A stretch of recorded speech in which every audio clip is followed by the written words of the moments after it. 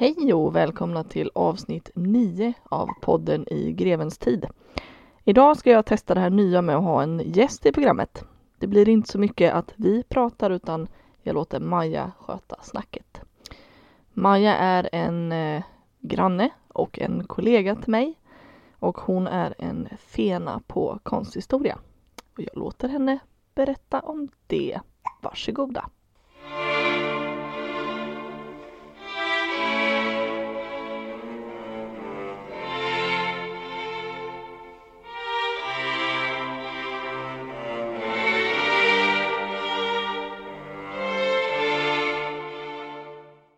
Jag ska prata lite om en barockkonstnär som man oftast bara nämner som Caravaggio. Han målade som en gud och levde samtidigt ett mycket vilt liv. Egentligen är hans namn Michelangelo Merisi da Caravaggio. Född 29 september 1571 i Milano.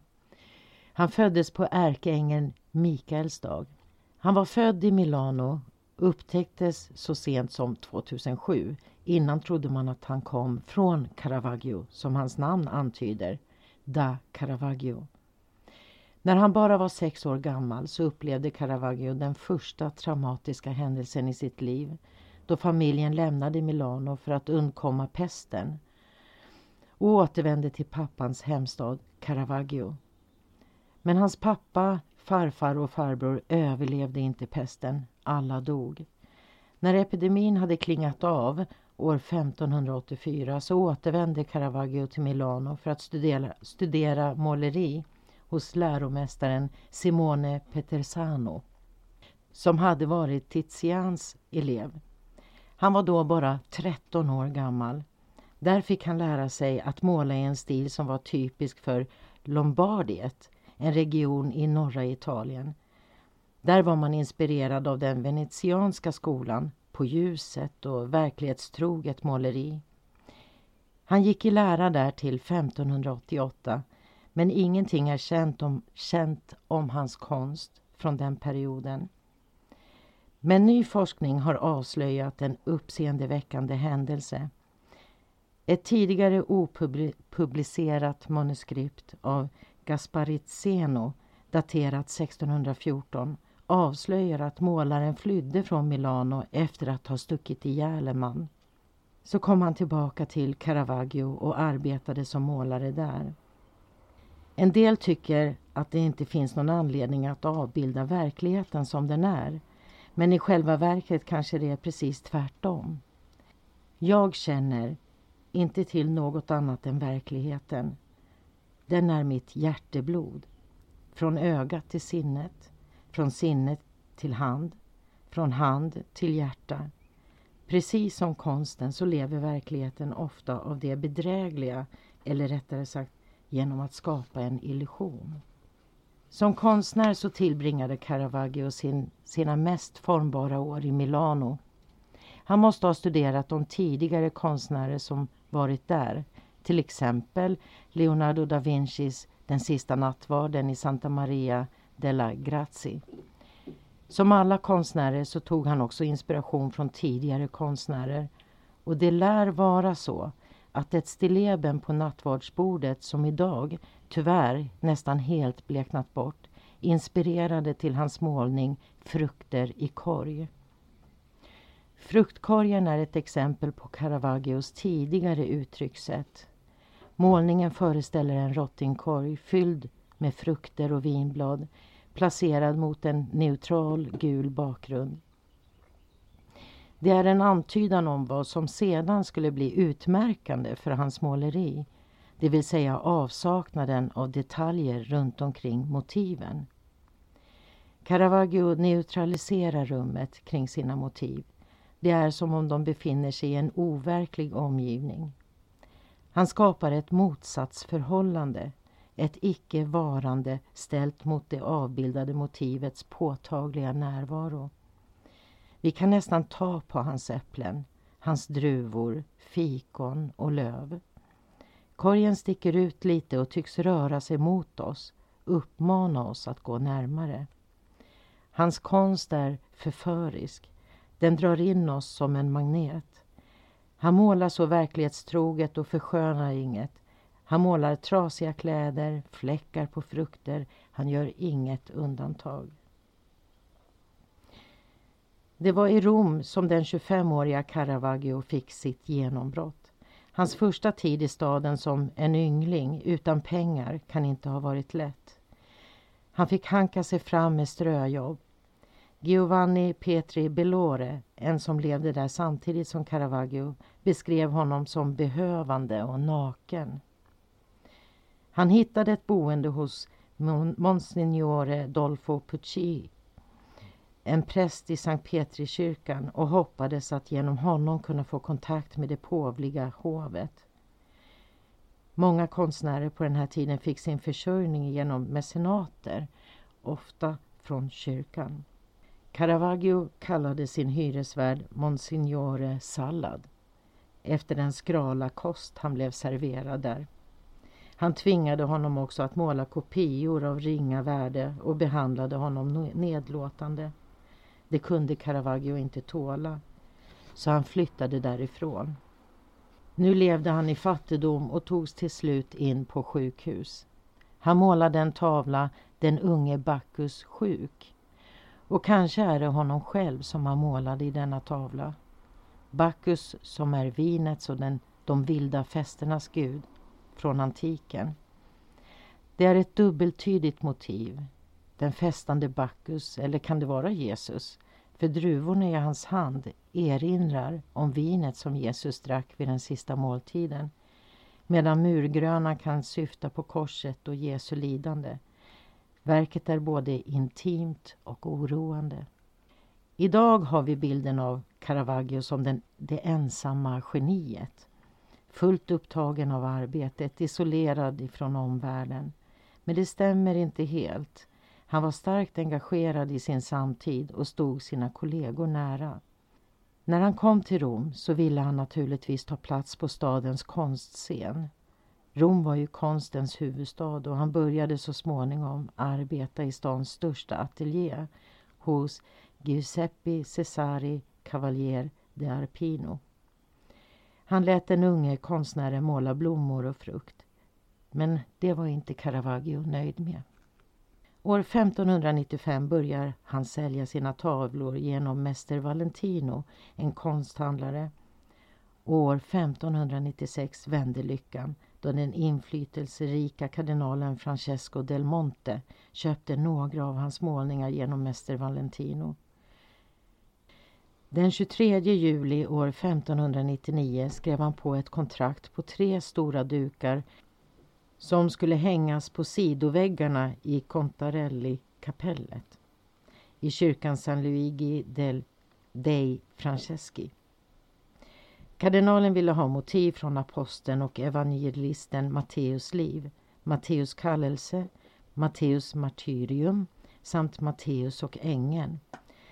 Det var ett prestigefyllt uppdrag och hans första offentliga arbete. De skulle målas inför det förestående jubelåret 1600. Många konstnärer anlitades för att föra in Rom i den nya tiden och hylla den katolska kyrkans triumf över den protestantiska kyrkan. Kardinal Matteo Contarelli hade gett i uppdrag att dekorera hans privata begravningskapell med en serie målningar som skildrade aposteln Matteus, hans namne. Efter misslyckade försök av andra konstnärer fick nu Caravaggio chansen att visa upp sig på den stora konstens arena. Han hade aldrig målat i större format än 150 centimeter och konfronterades nu med dukar som var över 3 meter. Han skulle dessutom måla dem snabbt. De skulle innehålla en rad figurer som inte låg i hans natur att måla. Matteus kallelse har senare hyllats som kanske ett av Caravaggios största verk. Under arbetet i Contarelli-kapellet utvecklade Caravaggio en ny teknik. Grunderingen är nu mörk, så den skiss som han dittills alltid utgått ifrån var inte längre synlig. Han måste nu finna nya sätt att dra riktlinjer på den mörka duken. Istället för att teckna fram motivet så ristade han i färgen med hjälp av ett vasst föremål, kanske penselskaftet, vilket många tror. Han gjorde det medan färgen fortfarande var våt. Efter Contarelli-arbetet så målade han bara gestalter i ljus eller halvljus, så kallad clair-obscur-teknik eller ljus-dunkel-måleri. Det som inte var belyst eller i halvskugga finns helt enkelt inte. I Matteus martyrskap i bakgrunden till vänster finns en figur som är förskräckt över våldet han bevittnar. Man kan se avsky och vämjelse i hans ansikte. Man tror att det är Caravaggio själv. Han har målat in sig själv i tavlan. Man har med röntgenteknik senare sett hur han har målat om kompositionen flera gånger under tiden han arbetade och kommit på nya tankar hur han bäst kunde komponera den här scenen i tavlan. Målningarna väckte stort uppseende på grund av sin naturalism. Prästerskapet ansåg dem vara vulgära. I själva verket reagerade kyrkans män, liksom även många andra, på den erotiska och homoerotiska laddningen i många av hans verk. Det finns inga påtagliga bevis för att Caravaggio skulle haft en bi- eller homosexuell läggning, men påståenden och beskyllningar under hans livstid samt många av hans val av motiv gör att antagandet är accepterade i Italien, och det är antagligen sannolikt. På hans tid var homosexuella handlingar inte accepterade i Italien och kunde bestraffas. Caravaggio målade ofta män, halvnakna, åldrade eller åldrande män. Han var fascinerad av manskroppen, särskilt äldre mäns. På hans målningar kan man se ett intensivt gult tygstycke ibland, som till exempel ett gult tygstycke som vilar över benen på Maria Magdalena. En tunn genombruten sjal täcker axlarna på Madonnan från Loreto. Och det är ingen slump. Prostituerade tvingades att bära gula plagg för att identifiera sig. Och Caravaggios modeller var ofta prostituerade.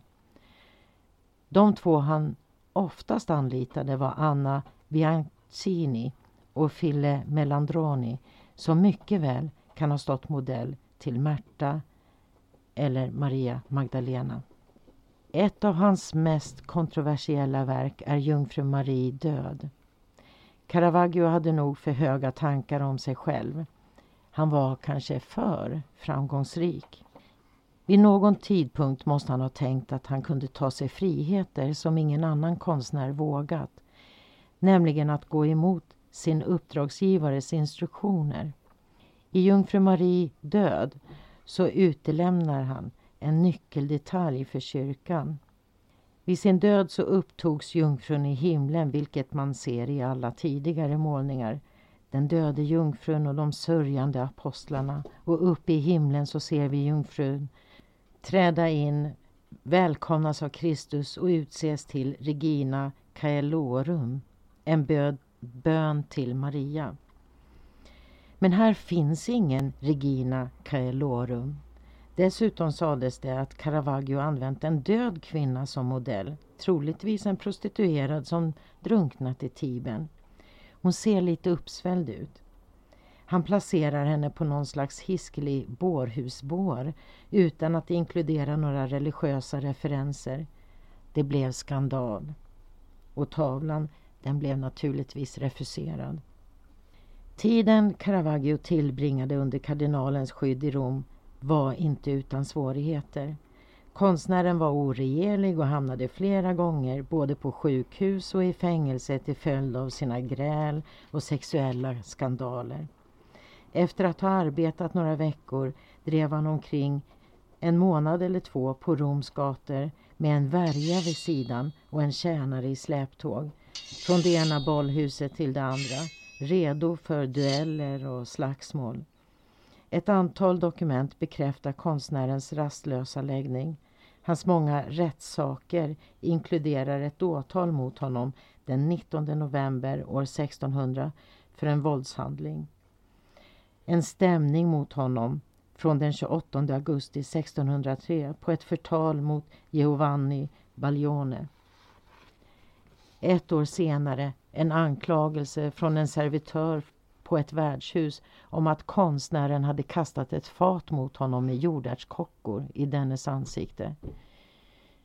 Caravaggio var en välkänd figur på värdshusen och tavernorna, med värjan hängande vid sidan som hans lojala följeslagare.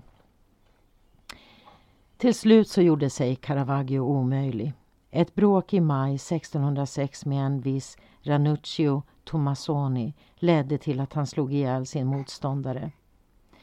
Caravaggio dömdes till döden och flydde från Rom, dit han ständigt ville återvända men utan att lyckas. Samtidigt med alla bråk och slagsmål målade han tavlor som blev vitt kända och gjorde honom till en efterfrågad konstnär med ständiga beställningar, varav flera dock refuserades som olämpliga. Dokument visar att han också skapade en slags konstnärskoloni med musiker, skådespelare, målare och skulptörer. Ja, lite som Andy Warhol hade i New York på 60-talet. De levde och arbetade tillsammans, så Caravaggio var ändå social och hade en stor umgängeskrets. Efter flykten från Rom tillbringade han resten av sitt liv på resande fot mellan olika städer i Italien. Han begav sig först till Neapel och därefter till Malta. Dit anlände han sommaren 1607. Han presenterades där som en berömd konstnär för malteserriddarnas stormästare Olof de Wignacourt, vars porträtt han målade 2 gånger. Orden tog honom under sitt beskydd och det följande året kunde han träda in i riddarnas sällskap. Men en skandal orsakade att han utesluts 1 år senare. På Malta målade han Johannes döparens halshuggning och flera andra verk som beställdes av prästerskapet på ön. Han åker tillbaka till Neapel 1609 och behandlades väl där. Han fick beställningar av kända konsthandlare och fick bo hos Costanza Colonnas i hans palats. Han var frekvent gäst på en innekrog för tiden, Locanda del Seriglio, en krog som var populär för intellektuella innekretsar. Och livet flöt på. Men där hände återigen något som inte borde ha hänt. Ett slagsmål bröt ut, vi vet inte varför. Men en sak är säker. Caravaggio blir överfallen. Ansiktet var så illa tilltygat att ryktet spreds i stan, också hela vägen till Rom, att han blivit dödad. Det kostade honom nästan livet, men han dog inte. Han målade efter sin konvalescent flera betydande tavlor, bland annat en mycket dyster David och Goliat, där David håller upp Goliats avhuggna huvud och Goliats huvud är han själv. Han avbildar sig själv i det avhuggna huvudet. David håller fram huvudet till åskådarnas, det vill säga vi, till vår beskådning med en segrares gest. Men i hans blick kan man ändå se en viss melankoli eller medkänsla. Caravaggio hade fortfarande en dödsdom hängande över sig efter mordet han hade gjort i Rom, vilket kunde ha lett till en halshuggning. Genom att avbilda sig själv i Goliats avhuggna huvud är det på något sätt som om det redan har skett. Efter attacken blev konstnären vanställd och delvis blind. Han började tänka mer på döden och tankarna gav honom ingen ro. Men då händer något betydelsefullt och underbart för Caravaggio. Han får bud om att hans dödsdom kanske skulle återkallas. Äntligen skulle han kunna åka tillbaka till Rom, händelsernas och konstnärernas centrum. Han gick ombord på en filuk, en liten båt som skulle ta honom till Rom. Men här börjar den verkliga tragedin. Han lastar på sina tavlor, sina senaste verk. Båten stannar till vid Porto Ercole och där uppstod ett missförstånd och Caravaggio kastas i fängelse. Båten väntade inte på honom och när han efter 2 dagar i arresten släpps fri, då febrig och sjuk och svag, irrade han längs med stranden i det starka solskenet. Några dagar senare, den 18 juli 1610, dog han under oklara omständigheter. Förmodligen av lunginflammation. Han fick aldrig veta att påven Paulus den 5:e till slut hade benådat honom. Budet nådde fram 3 dagar efter hans död. Hans kropp återfanns aldrig, så det finns ingen grav. Det är fortfarande diskussioner om var han kan ligga. Man har tagit DNA-tester på kvarlevor som man trott kanske kunde vara hans. Men än så länge så är det dolt i dunkel. När han dog var han bara 38 år gammal.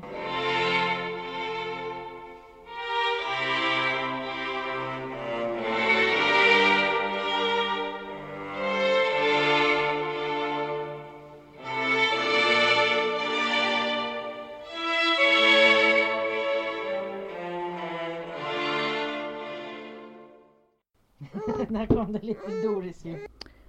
Jag måste bryta in med lite mer gällande färgen gul. Varför klädde man prostituerade kvinnor i gult?